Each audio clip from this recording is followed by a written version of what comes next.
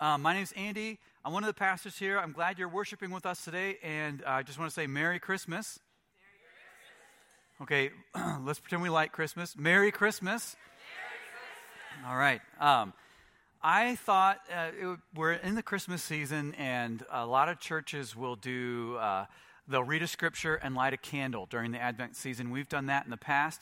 But what I thought would be fun to do this year is something a little different. I thought maybe we could sing an a cappella Advent song together each week. Because when God's people sing, something happens.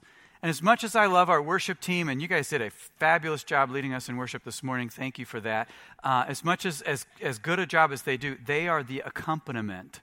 We are all together worshiping God, and they are accompanying us as we sing. And when people come into the church, especially unbelievers, and they hear God's people singing with passion and enthusiasm, something happens. They know these people actually believe all this stuff that we talk about on Sundays. And I can see it because they're singing with joy. And so I thought we could sing an old Advent hymn. This one's called All People That on Earth Do Dwell.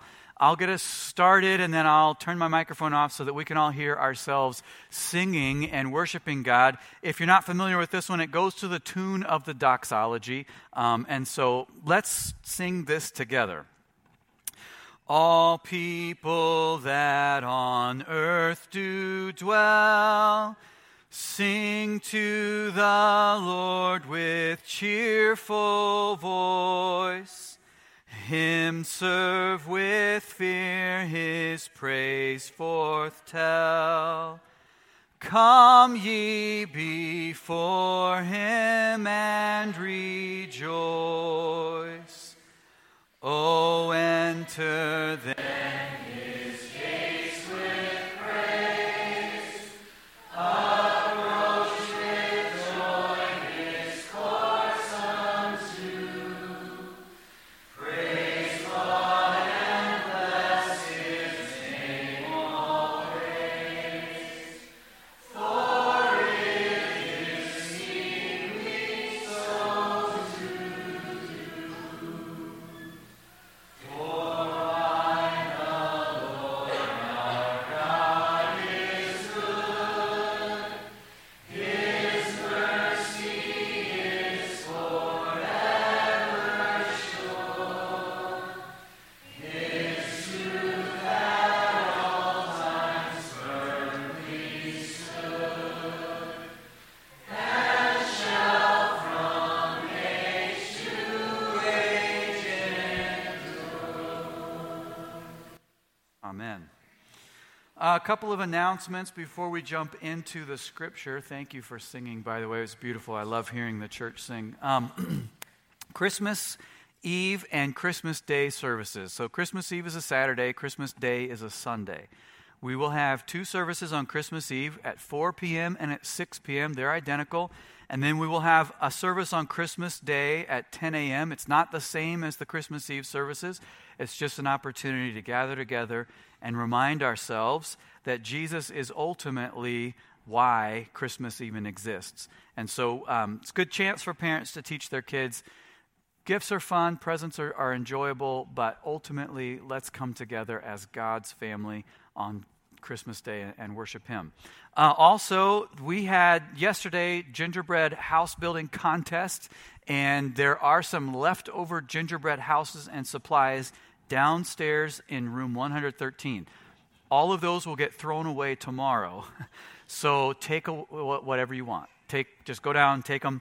If you decorated a house and left it here and you want it, take it, because otherwise it's going to get pitched. And so then we also want to remember and pray for Andrew and Brenna Diab and their family. If you're on the prayer chain email, you've seen some of the prayer requests for their 4-year-old nephew, Georgie. He did pass away. And so we want to remember them in our prayers this morning. Let me pray, and then we will jump into Scripture together.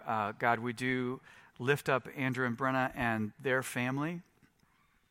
We lift up the parents of Georgie and just pray that you would give them incredible peace and strength. I know that they have a strong faith in you, and I pray that that faith would lift them up in this very difficult loss. And as they go into the Christmas season without Georgie, I pray that each day your mercies would be new every morning in their lives.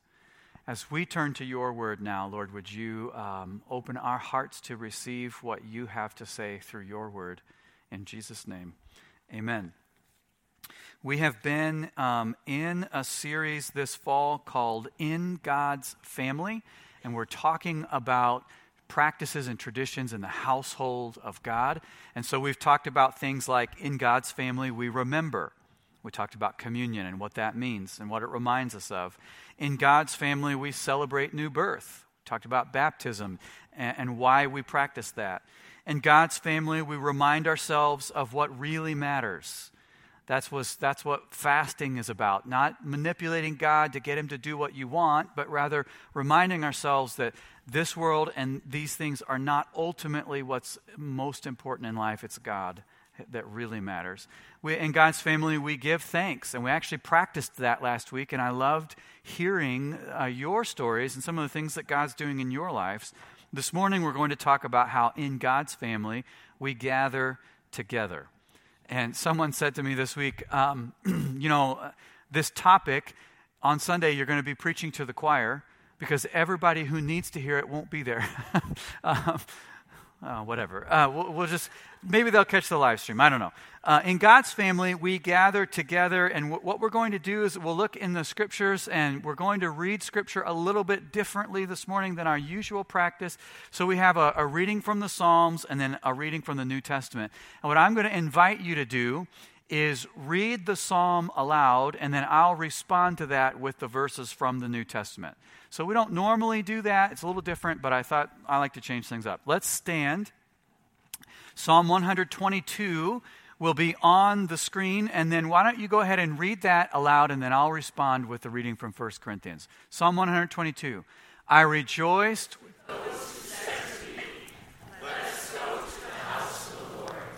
Our feet are standing in the village of Jerusalem. Jerusalem is built like a city that is closely compacted together. That is where the tribes go up, the tribes of the Lord, to praise the name of the Lord, according to the statute given to Israel. There stand the thrones of judgment, the thrones of the house of David. Pray for the peace of Jerusalem. May those who love you be secure. May there be peace within your walls and security within your citadels. For the sake of my family and friends, I will say, peace be with you. For the sake of the house of the Lord our God, I will seek your prosperity. And then I'll read 1 Corinthians 3:16. Don't you know that you yourselves are God's temple and that God's Spirit dwells in your midst? If anyone destroys God's temple, God will destroy that person. For God's temple is sacred, and you together are that temple. You can have a seat. Thanks for reading Scripture with me. The thing that is astonishing and profound is in the New Testament, one of the things, many things are, but particularly about this issue. The New Testament reveals that the house of the Lord is no longer a place. It's a people together. The temple of God is no longer a building. It is the gathering of the church. This is an astonishing, profound revelation that the New Testament gives. I love the way the NIV translates 1 Corinthians 3:16 and 17, because all of the word you, the times the word you appears in those verses, you are the temple, you are the temple. The word you is plural in the Greek. And the NIV translation captures that so well. You are God's temple together. You together are God's temple. See, the house of the Lord is not a place, it is a people together. It's no longer about where you go to worship God. It's about who you gather together with to worship God. And the thing that's so profound about this revelation is in the Bible, the biblical worldview, a temple is the place where heaven and earth overlap. You have the spiritual realm and the physical realm, the heavenly realm and the earthly realm. And those realms overlap and intersect in a temple. And so if people wanted to experience the spiritual realm, they had to go to a temple where God's presence was manifested or made known, made a reality in the physical world. But what the New Testament reveals is that through Jesus Christ and the Holy Spirit who indwells us, when we gather together, we become the temple. We become the house of God, where God's presence is manifested in this world in our midst. It's when we come together that we become the house of God. And I want to look at Psalm 122 to see what is in the house of God, the gathering together of the church. In God's family, we gather because we become the house of God together, and in God's house, there is joy. Verse 1 of Psalm 122, I rejoiced with those who said to me, let us go to the house of the Lord. There is gladness, there is happiness, there is joy in the house of the Lord. Where are we finding our joy? Where are we looking for happiness in life? The Bible is very clear. Happiness begins with and comes from gathering together with brothers and sisters in Christ to worship God. There is joy in God's house. There is unity in God's house. Verse 3 says, Jerusalem is built like a city that is closely compacted together. Now, the Hebrew that's translated closely compacted together literally means to take several different things and bind them together to become one whole. It's the same phrase that Moses used when he was giving instructions on building the tabernacle in Exodus 26. And he says, you take all these different pieces of the tabernacle, the tent, and you bind them together to make one whole tabernacle. That's exactly what this is talking about. God's people being bound together, closely compacted. There's unity in the house of the Lord. It kind of reminds me of Lego bricks. Now, I've been told by somebody in my family that really loves to build Legos that these are not Legos, these are Lego bricks. Lego is the brand, not the block. Well, whatever. I call them Legos. So, if you enjoy playing with Legos, Christians are like individual Lego pieces. Right? And sometimes we like to run around, I'm a little Lego brick. Look at me, look at me. But Lego bricks by themselves don't do much. However, when they come together and they are connected and closely compacted, you can create all kinds of incredible things. This summer, Jack and I went to a museum in Chicago where the world's largest exhibit of Lego art exists. And it's fascinating. There's some really neat things. We saw a life-size tiger made completely out of Lego bricks, right? And all polar bears and dinosaur skeletons and all kinds of incredible things that happen when all these different pieces of Lego bricks come together and are built into something incredible. That's what life is like in the household of God. As Christians, we're not meant to wander around by ourselves, but we're meant to come together and be built together in unity to make something, to make the temple, the house of God. And let me say something about unity. Unity is not the same thing as uniformity. Right? It's not unity to say we all look the same, we all dress the same, we all like the same things, we all vote the same way, we all think the same way, and therefore we all love each other. That's not unity. That's just intolerance because we don't tolerate anybody that has a different opinion. We kick them out, and then we say, oh, look at us and how tolerant and unified we are. No, that's not unity. That's just uniformity. Unity is saying we might dress different, we might listen to different kinds of music, we might like different things, we might look different, We might have different backgrounds, but we love one another because we are bound together by the Holy Spirit and the love of Christ, right? That's unity. And in God's house, there is unity. We are being built together into the temple of God. So in God's house, there's joy, there's unity, and there is praise. See verse 4? That is where the tribes go up, the tribes of the Lord, to praise the name of the Lord according to the statute given to Israel. One of the reasons why gathering together is such a fundamental practice of Christianity is because it's so easy through the week to get distracted and forget about who is on the throne.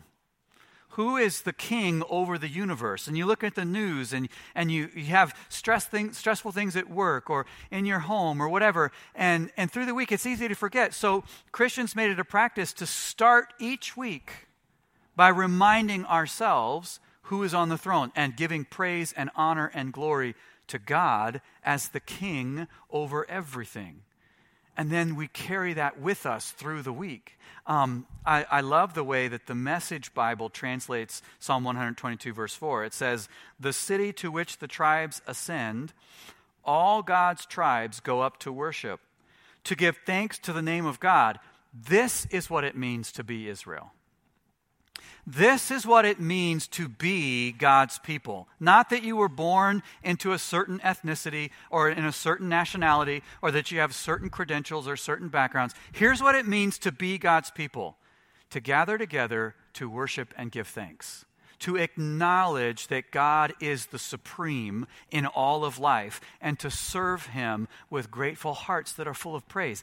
That's what it means fundamentally to be a child of God.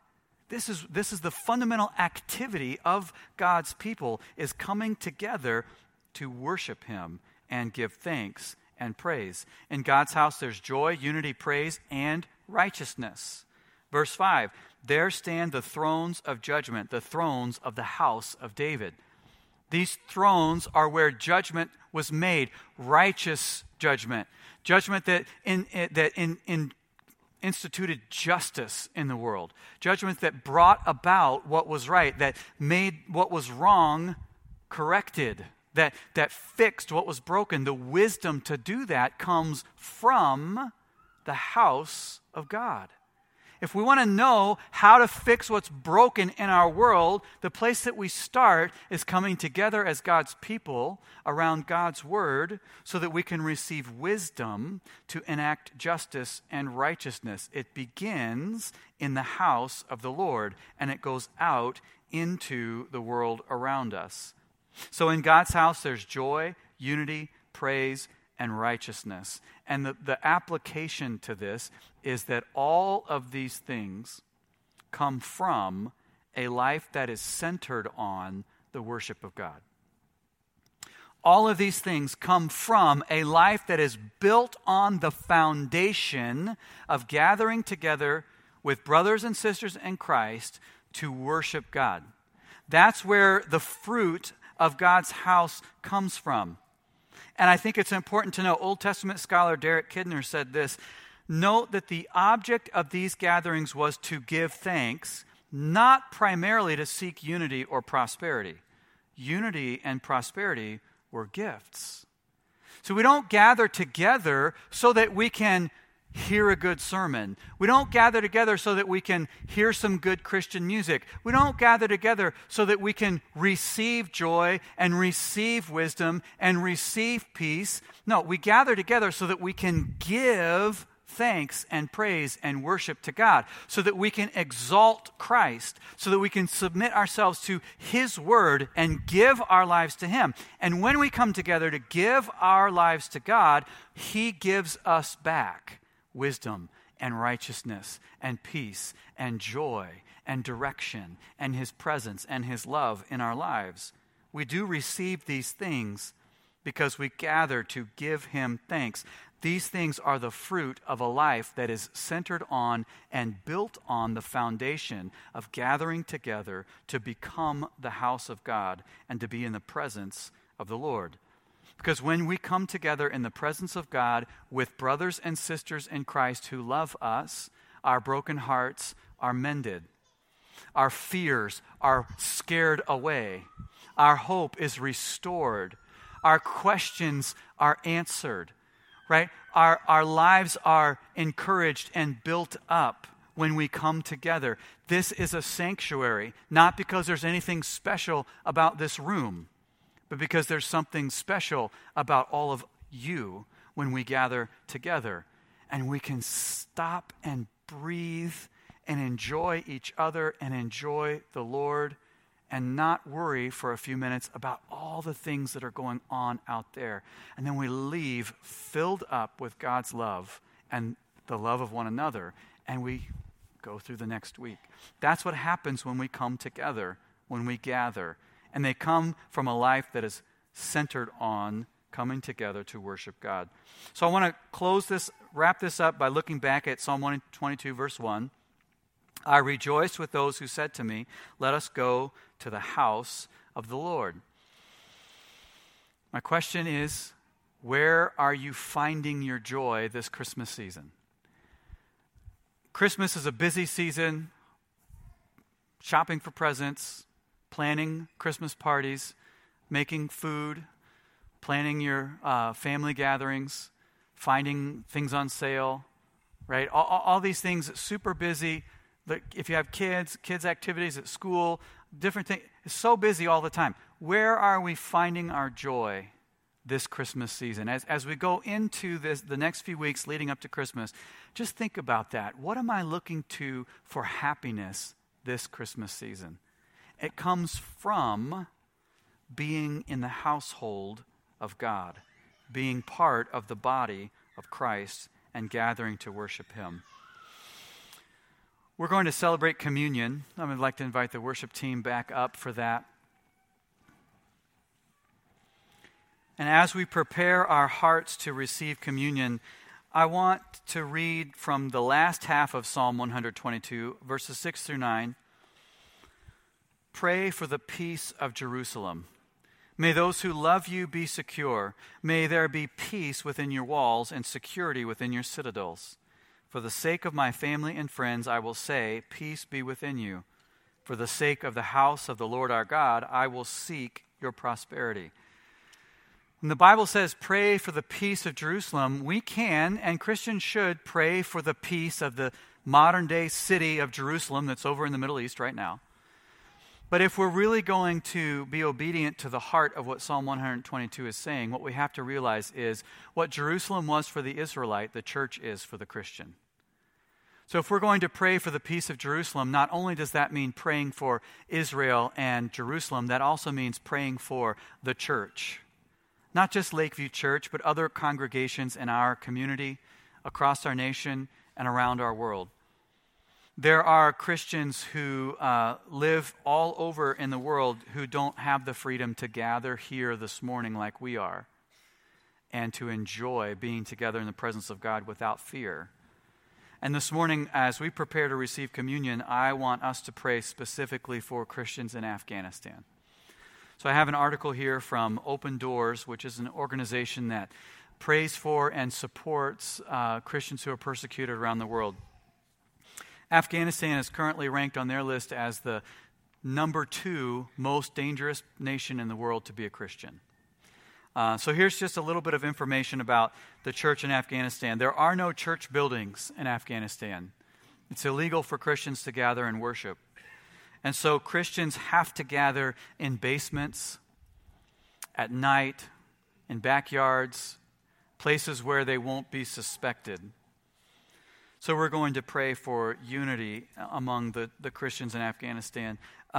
Christians may be disowned, banished, abused, kidnapped, or even killed for their faith. In fact, last year, an average of 11 Christians per day were killed in Afghanistan for their faith. 11 per day. Women in Afghanistan have very few rights. Many are denied even basic education and medical care. They're often neglected, abused, and mistreated, and the authorities offer no protection. So I want us to pray that God will do a special work among the women in Afghanistan, that they would find their Heavenly Father who loves them and values them. And interestingly enough, according to Open Doors, the largest source of evangelism in Afghanistan today are missionaries from Iran, which is interesting. Iran is one of the fastest growing churches in the world, is growing in Iran, the Christian movement there, underground. And they are growing, and they're starting to send missionaries into Afghanistan. So we want to pray that God would open doors of opportunity for them. Let's pray together, and then we will celebrate communion together. Communion is a practice, a tradition that all Christians in all times and in all cultures have celebrated together. And as we do that this morning, we will do it knowing that many Christians in Afghanistan and around the world are doing the same thing. We might be separated by space and time, but we're not separated in spirit. So let's pray for the Christians in Afghanistan. Heavenly Father, I thank you for your word. I thank you for sending your Son, that we could be free, that we could be saved from sin and death, and that victory over evil would be accomplished. And we lift up before you today our brothers and sisters in Afghanistan who cannot gather like we're doing here this morning. No one in this room had to worry about being arrested on their way to church because they're coming to church. We don't have to worry about being executed for our faith or being put in a position where we're told to deny Christ or be locked in jail. We don't have to worry about our kids being kidnapped and trafficked into the sex trade because they're Christians. But these are the kinds of challenges that our brothers and sisters in Afghanistan live with every day. So, Lord, we lift them up to you. We ask that your protection would be given to them. We pray for their safety. We also pray for their courage and their boldness, that in the face of intense persecution, they would have the strength, the empowerment of the Holy Spirit to not just show the love of Christ, but to tell the love of Christ, so that others can be brought from darkness to light. We pray especially for women in Afghanistan, knowing that they are extremely mistreated, undervalued, and abused. We know, Lord Jesus, that you highly valued women. You had women in your group of disciples. The first people to see you resurrected were women. You elevated their status and recognized them as human beings made in your image, worthy of dignity and respect. And Lord, we pray that women in Afghanistan would experience that love from you. If they're not believers, I ask that you would visit them in dreams and in visions and call them to yourself. I ask that you would put into their path Christians who would treat them with dignity and respect and show them the love of Christ.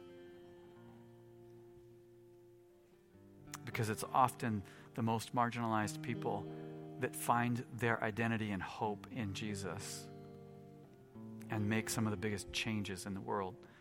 And Lord, we pray for the missionaries that are coming from Iran into Afghanistan. We ask that your blessing and protection would be given to them, and that you would open doors of opportunity, put them in the right places at the right time with the right people, and give them the right words to speak. You didn't tell us to pray that the fields would have a ripe harvest. You told us to pray that God would send laborers into the field because they're already ripe for harvest. And there are people ready to put their faith in Christ in Afghanistan, in Iran, in North Korea, in Nigeria, in China, and in places all over the world where it's not safe to be a Christian. There are people who are ready to put their faith in you. And so, Lord, I pray for missionaries, not just from Iran, but from other countries, to go into Afghanistan and into these other nations and to bring the gospel of Jesus Christ so that they can reap the harvest that is ready. We ask these things in Jesus' name. Amen.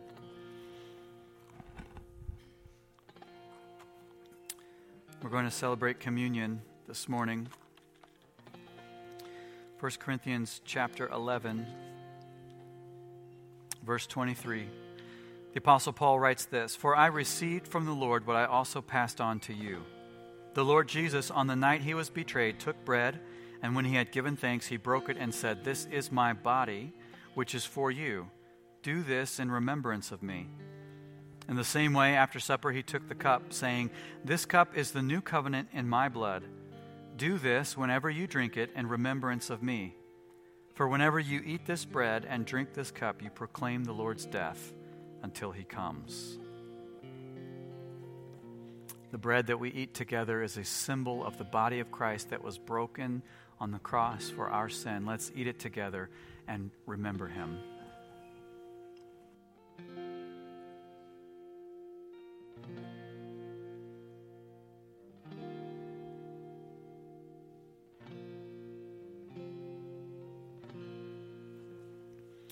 The juice in the cups is non-alcoholic grape juice.